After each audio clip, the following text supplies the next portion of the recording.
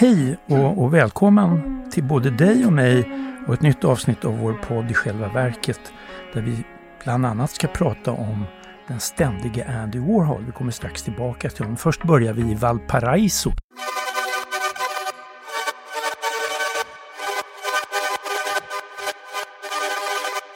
Vi kan börja I Valparaiso och sen tar vi oss till Buenos Aires med denna fantastiska resa som har gjort mig lite jetlaggad. Därför är jag kanske lite okoncentrerad idag. Jag ska väl nog roda bort på. Ännu fler dagar kanske som kommer, jag vet inte.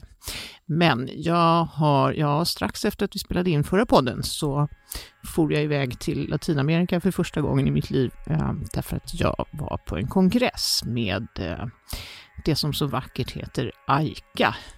Jag tänker inte uttala det på franska, men det är en association för en internationell association för konstkritiker. Om man ska dra en kort historia, bildades ju strax efter andra världskriget, precis som väldigt många andra sådana här globala, liksom, humanistiska organisationer. Jag tror att även teaterkritikerna tror jag har samma historia som vi har.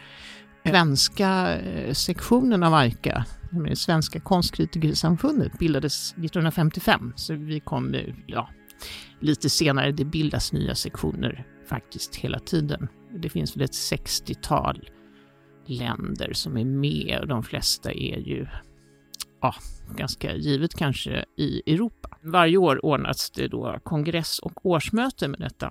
Den där illustra lilla skara kritiker.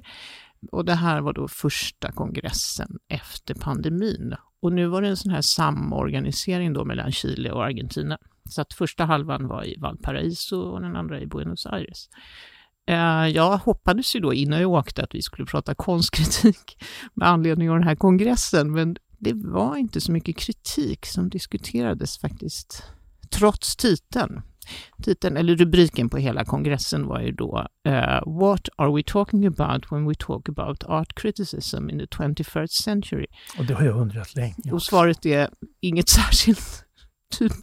Nej, det var inte riktigt så, men det handlade väldigt mycket om förutsättningarna för både konsten och kritiken egentligen. Det var föredrag om feministiska perspektiv, postkoloniala perspektiv, kapitalismens kris. Lite så åt det hållet och en del föredrag egentligen bara om enstaka konstnärer. Det var ganska mycket om covid, hur museer och institutioner klarade sig över covid och vad de lärde sig av det. Alltså att man började använda digitala möjligheter liksom på ett sätt som man inte hade gjort annars. Kanske presentationer, livevisningar och lite sådär. Alla de här tusentals webbinarierna som pågick som man kanske har tröttnat på till viss del. Nu vill man ju bara träffas. Nu vill man inte sitta och stirra på en skärm. Men lite pratades det ju handfast om kritik. Och det lite ironiska var att Dan Cameron, han var en sån här keynote speaker I Buenos Aires. Han är kritiker och har chefat på New Museum i New York. Han öppnade med att säga att allt skrivande om man befinner sig I konstbranschen är en form av konstkritik. Vare sig man är curator eller kritiker eller liksom ska skriva någon essä, någon katalog eller vad som helst. Men jag läser aldrig konstkritik för den är så himla tråkig. Så bara, tack för den. Tack Dan. Sen tappade jag bara lite lusten att fortsätta lyssna på honom. Men han hade en liten intressant grej ändå. Det var att han tyckte att den stora utmaningen och den stora konflikten nu I konst- och kritikervärlden är stad-land-konflikten. Att liksom det är nästan inte möjligt att vara verksam kritiker I New York där det finns 1000 gallerier och liksom hur ingen människa hinner med allt det där, det går inte att få någon överblick. Så att liksom både konstnärer och kritiker har alla skäl att lämna storstäderna och bygga någonting någon annanstans där det går att samarbeta med människor i lite mer småskaligt och liksom han förespråkade någon sorts liksom grön våg. En konstkritisk grön våg ut från stan. tyckte jag ändå det var lite roligt, det var lite visionärt. Och lite charmigt. Ja, lite charmigt, trots att han nog inte läser tråkig konstkritik. Så det följer jag för.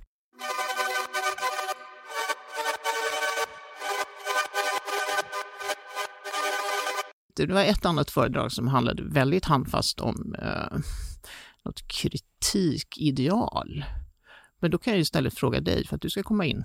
Ja, vad du har för kritikidealet. Ja, jag vet inte. Det är svårt det där. Jag ska ju helst gå och läsa i alla fall och inte vara för mördande tråkigt då som din curator tyckte.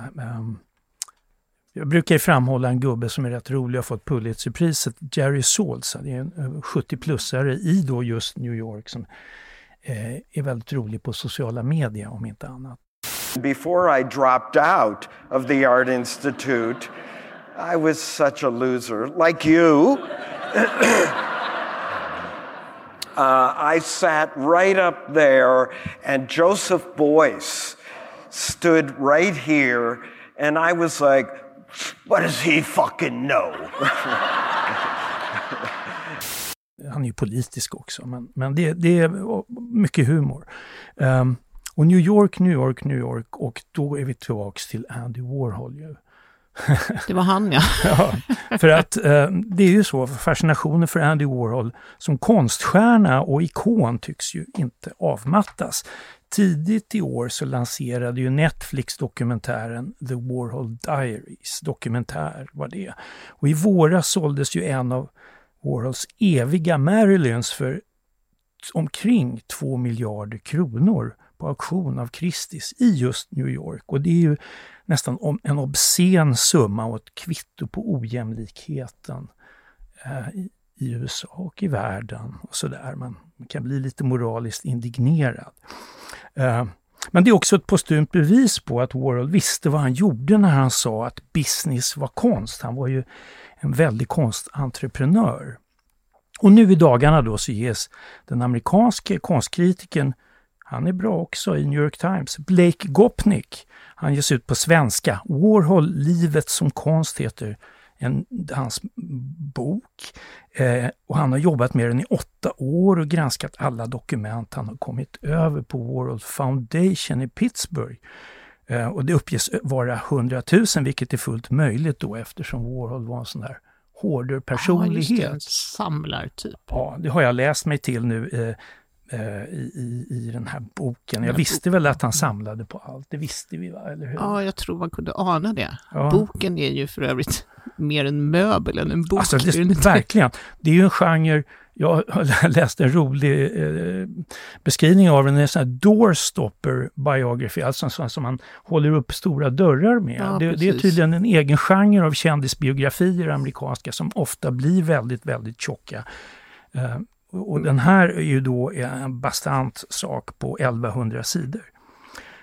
Och vid sidan av Gopniks analyser av verk och person så är ju boken då proppfull med mer eller mindre intressanta anekdoter. Man brukar säga att Warhol var som innerst inne väldigt from katolik. Men det var han tydligen inte. Han enligt Gopnik här så tyckte han att gudstjänster 5 minuter, sen är det tråkigt. Jaha, minsann. Jag tänkte att han var inspirerad av de här ikonerna. Ja, det var han ju. Och han gillade vigvatten så till det milda grad att han spritsade runt det i sitt hem som någon sorts spirituellt andligt desinfektionsmedel också. Vilket ju är lite blasfemiskt kanske. Ja, hans tes då är ju att det viktigaste konstverket Warhol gjorde var just hans eget liv. Nämligen hans persona, rollen som den här bleket tystlåtne mannen som på de flesta frågor bara svarar ja, nej eller vet inte. Det var liksom hans främsta konceptuella bidrag till konsten. Och då Gopnik höjer honom som alltså viktigare för konstvärlden, för konstlivet än Picasso, tycker han. På höjd med Michelangelo och Rembrandt, och där tycker jag han spänner bågen väl hårt. Det låter lite väl, ja. Men han är betagen och besatt av Warhol. Som så många andra. Alltså Warhol är ju som Beatles eller Rolling Stones eller kanske David Bowie. Att han är konstvärldens David Bowie. Just det. Som även spelade Warhol i någon film, eller? Precis, det var filmen Basquiat, Svart rebell hette den på svenska. Det var Julian Schnabel hade gjort den 96. Och där var Bowie en sån här fin och blek Warhol. Han har ju sjungit en låt som heter Andy Warhol på albumet Hanky Dory. Precis. Så att det är liksom en stjärna om en stjärna. Bästa albumet rent av, kanske. Ja, det sägs ju så. Jag tänker på att Warhol, att han sänkte sig så mycket när han höll på med alla de där kändisporträtten. De var ju fruktansvärt enahanda och själlösa. Det är klart, själlösheten kanske liksom ingår på något sätt, men de var så väldigt platta, var de inte det? Det var liksom inte, det var bara business, det var pengar. Ja, liksom. Det känns så. Jag har inte den dragningen eller kärleken till David Bowie, eller vad säger jag, till samma. Nej, men till Lou Reed, nej, men till Andy Warhol förstås.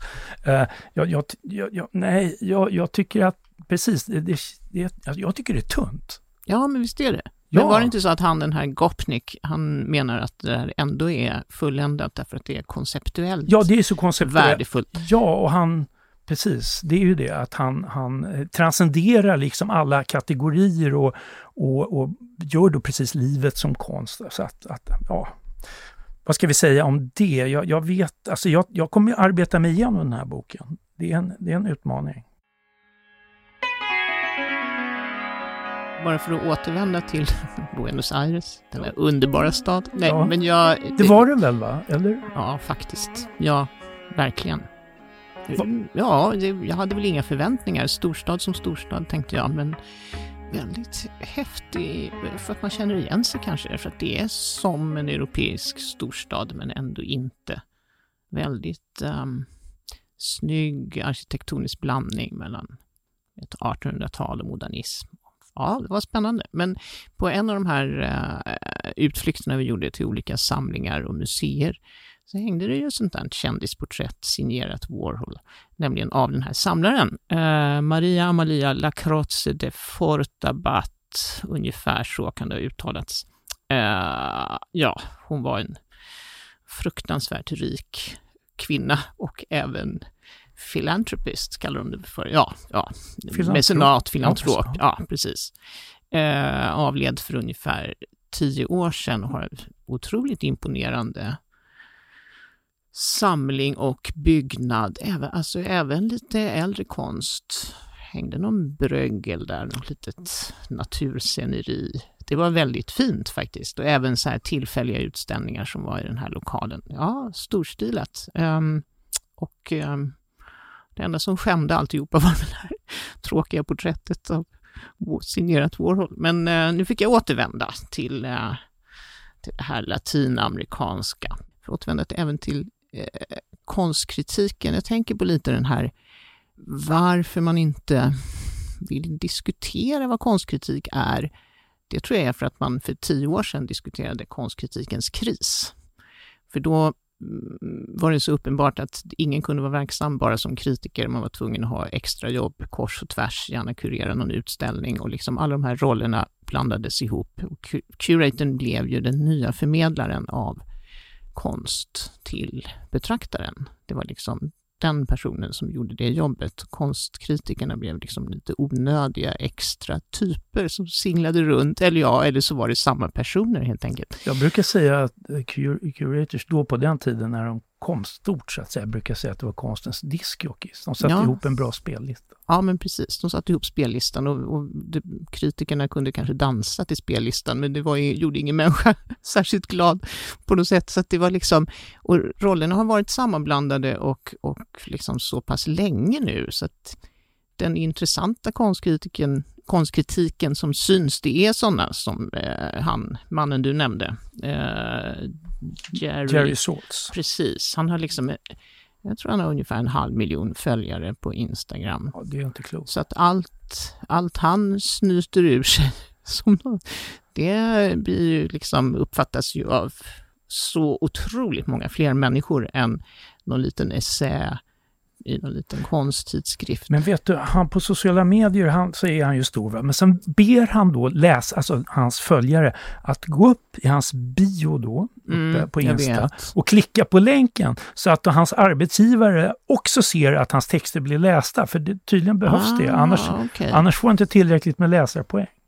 Aha. Så han är samma båt som vi. Okej. Han är samma båt som vi plus 500 000 följare. Exakt. När vi får 500 000 lyssnare på våran podd, då har vi kan inte vi det säga, redan? Det kanske vi har. Jag tror man det vet faktiskt. Inte riktigt.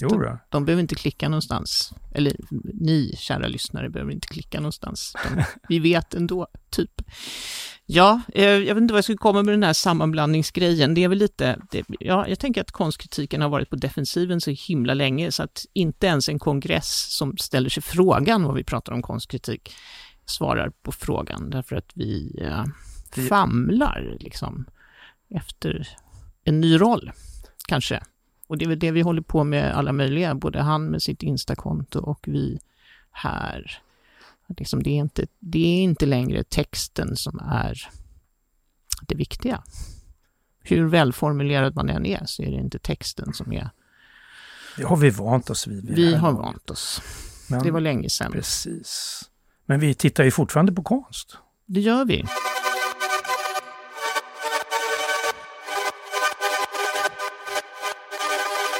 Och idag har vi faktiskt idag då när vi spelar in detta har vi sett en utställning på Magasin III som var länge sedan det var något nytt där. Det öppnade någon samlingsutställning i mars. Ja, det var lite i smyg. Ja, precis. Öppnade den. Lite diskret. Ja, men nu öppnade Maya Attoun Solar Mountains and Broken Hearts. Maybe for this exhibition the theme is creation in Frankenstein. But I think at some point you create your story. It gives you a kind of space to create your own monsters. Det är ju en fin titel. Mycket. Den här utställningen visades i Magasin III, deras israeliska filial. Ja, i Tel Aviv, Jaffa. Precis, och det är väl där Magasin III har haft en hel del av sitt fokus. För förut så var de ju väldigt, märktes mycket i Stockholm, men nu, förutom pandemin då, så har fokus varit i just Tel Aviv. Precis, och liksom här i Stockholm har de backat tillbaka sedan flera år egentligen. Ja. Men nu öppnade ju den här, och de hade ju Maya Attoun också. Ja, verkligen. De har gjort fina saker med sina samlingar utifrån vad de... Precis. Den utgår på något sätt från året utan sommar, 1816. Det var ganska fint. Det var ett vulkanutbrott i Indonesien, Tambora, 1815. Som gav så mycket aska och färgade in himlen på något sätt globalt. Så att sommaren efter blev väldigt, väldigt kall. Ja, precis. En permanent solförmörkelse så att säga. Och det var den sommaren som Mary Shelley, Lord Byron och Percy Shelley förstås var i Italien och skrev. Hon skrev sin Frankenstein-bok. Visst var det så att de kom på att de skulle skriva för att det där med sol och Italien, det blev inte så mycket. Nej, precis. De blev liksom lite så här inregnade nästan. Ja. Inte riktigt, men det var dåligt väder och de liksom nästan lite som så här Boccaccio, pesten. De blev liksom sittande på något sätt. Ja, också som berätta historier för varandra eller skriva sina grejer. En sorts litterär sällskapslek. Ja, precis. Och de alla tre skrev lite så här science fiction-artat, mörkt. Liksom.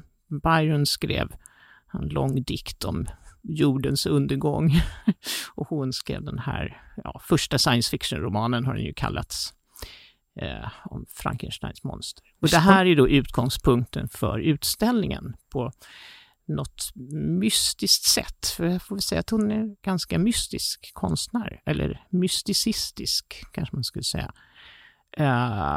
Allting är tecknat med blyerts. Det är liksom en rad rena teckningar och sen är det också såna här stora påminner om solpaneler. Det ska väl liksom Det är som porträtt av solpaneler. Ja, de ser ganska autentiska ut. Går man riktigt nära, porträtt. Ja, går man riktigt nära ser man liksom tusentals streck som de här tjockt pålagt. Ja, liksom. Grafit, liksom, de här svarta rutorna. Men på håll ser det ju, undrar man ju, är det solceller? Ja, men precis. Vad ska man säga om de där teckningarna? De är lite... Man tänker på tarotkort, men det är inte riktigt det heller. Nej, men det är ju, alltså hon tar ju avstamp i en historisk naturkatastrof och gör det samtida på något sätt, för att alltså jag läser lite som att klimathotet finns med. Också just alternativa energikällor då, solpaneler, och alltså att det är väldigt, lyfter upp den här historiska händelsen till någonting väldigt samtida, samtidigt som hon är ganska new age-ig. Ja, precis. Det är liksom så här sagoartat. Det är någon rovfågel, och det är lite olika träd och någon hand, och liksom, och sen också lite symboler, siffror, någon kort. Bland annat en planet kan man läsa det som ser ut som en basketboll. Ja, precis. Som är också en blyertsteckning med då en animation av den, och som ju då var 24 minut så att säga går in i total förmörkelse och sen sakta blir ny igen så att säga. Så att det är just science fiction-tema, tycker jag. Man är på en annan värld lite grann i hennes... Ja, verkligen. Och den här basketbollen återkommer ju också i någon av teckningarna. Det är någonting med den där...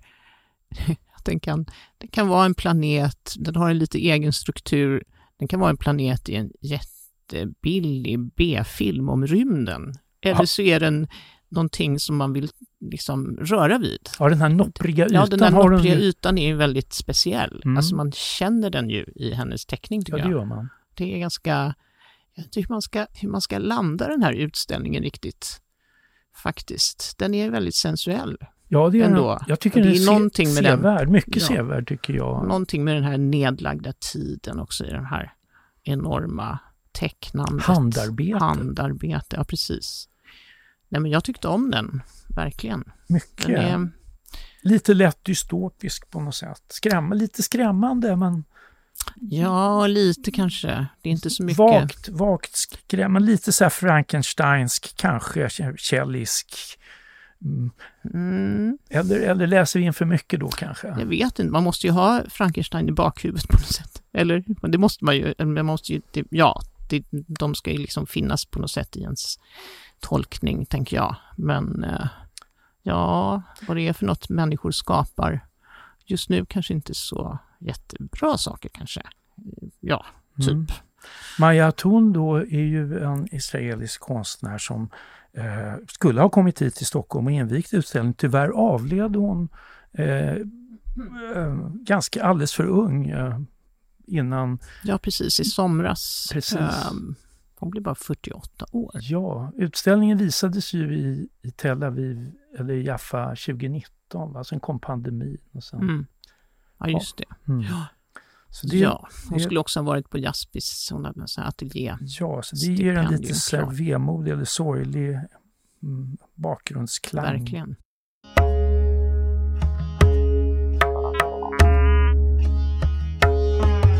Och de här konstattackerna bara fortsätter. Det är också vemodigt. Ja, lite. Ja, faktiskt. Jag tycker de har fel träffyta, fel målbild. Aktivisterna som, jag kan ju förstå alltså protest mot alltså oljebolagens groteska profiter och ohämmat fortsätta exploatering av naturresurser och så, men precis, för medan våra avsnitt här så har man smaskat på orange färg på en skulpturgrupp i Vigelandsparken.